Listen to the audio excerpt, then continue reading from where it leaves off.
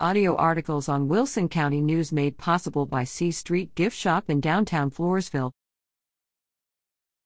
Register to vote in November election.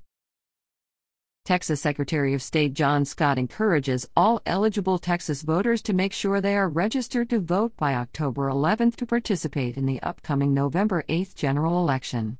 Texas law requires eligible voters to be registered 30 days before Election Day, and since the 30th day before November 8th falls on the Sunday before Columbus Day, eligible Texas voters effectively have 2 extra days to register this year. Texas Election Code Sec. 13.143e. Texas voters can visit votetexas.gov for accurate and comprehensive information on voting in Texas.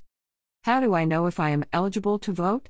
You are eligible to register to vote in Texas if you are a U.S. citizen, you are a resident of the county where you submit the application, you are at least 17 years and 10 months old on the date your voter registration application is submitted, and you are 18 years of age on Election Day.